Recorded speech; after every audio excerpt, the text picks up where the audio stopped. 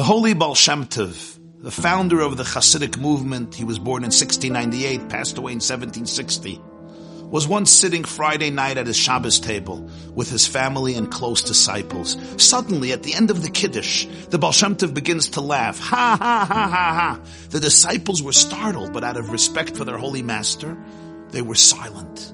They begin the Shabbos dinner, they make the hamotzi, they give the Baal Shem Tov the fish, he tastes the fish, and then, ha, ha, ha, ha, ha, he's laughing and laughing, kvelling from joy. The disciples again are astounded. They rush to taste the fish. Maybe there's some humor there, but there was nothing funny in the fish.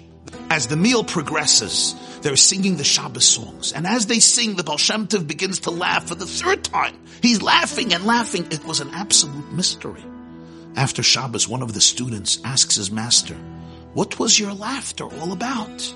The Baal Shem Tov asked him to summon the bookbinder of town.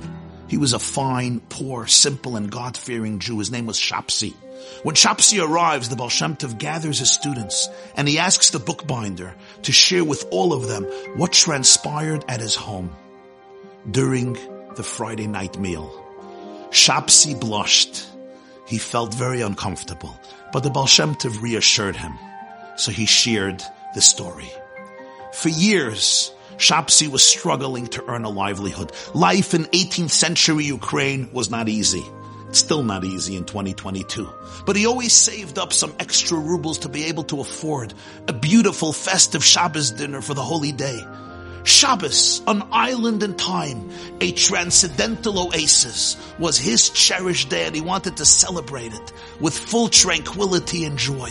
But this past week, due to the heavy snows, there was no business. Nobody came to bind any books. Friday morning, he realized he didn't even have a single ruble to give to his wife to purchase food for Shabbos. There would be no candles burning, no wine, no challah, no vegetables, no fish, meat, fruits, or dessert.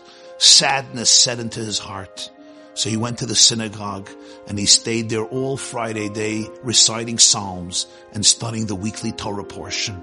Friday night after the services, he came home expecting to find it empty and dark. To his amazement, the house was lit up with glowing candles. The table was decorated with the most exquisite of foods. His wife explained to him that when she saw the pain in his eyes, that he would not be able to celebrate the holy day as he always did, she felt she has to find a solution. So she searched and she discovered an old coat of hers that had golden buttons. She sold them and she purchased all of this beautiful Shabbos food so they would have an amazing Shabbos together. Shapsi continues telling the story. I made Kiddush and my heart swelled with gratitude to God for giving us the opportunity to celebrate this special, exquisite day. The day of rest, the day of oneness, the day of ecstasy and serenity, the day in which we can really connect to our spiritual core. I was so grateful and I was so moved by what my wife has done. I could not contain the joy. I asked my wife if she would dance with me. She agreed.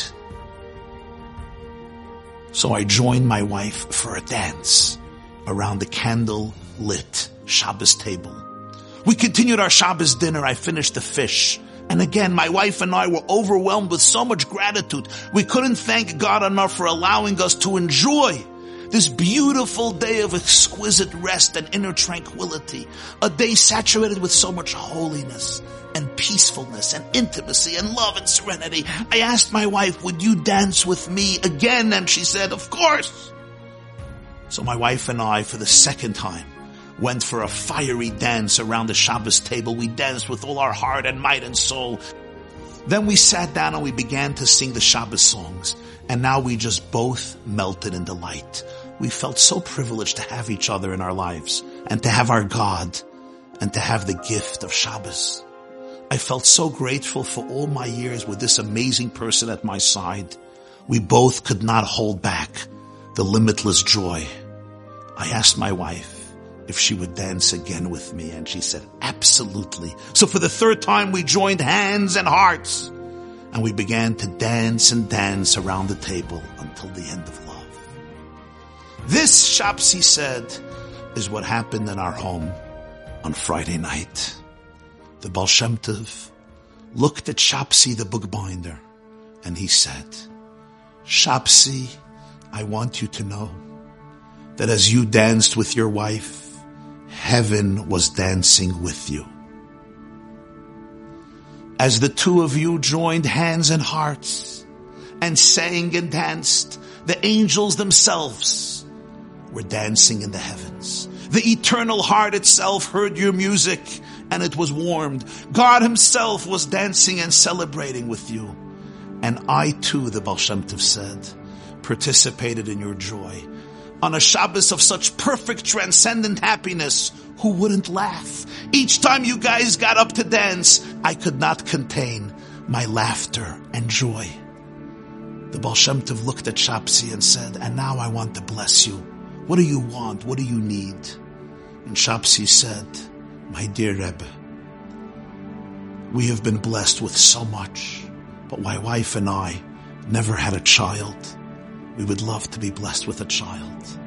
And the Baal Shem Tov said, I bless you that God should grant you and your spouse a child. Indeed, a year later, a young boy was born. They named him with the same name as the Baal Shem Tov, Yisrael. He grew up to become one of the greatest spiritual luminaries of Polish Jewry, known as the Koznitzer Maggid, one of the great Hasidic masters, the author of a work, Avodas Yisrael.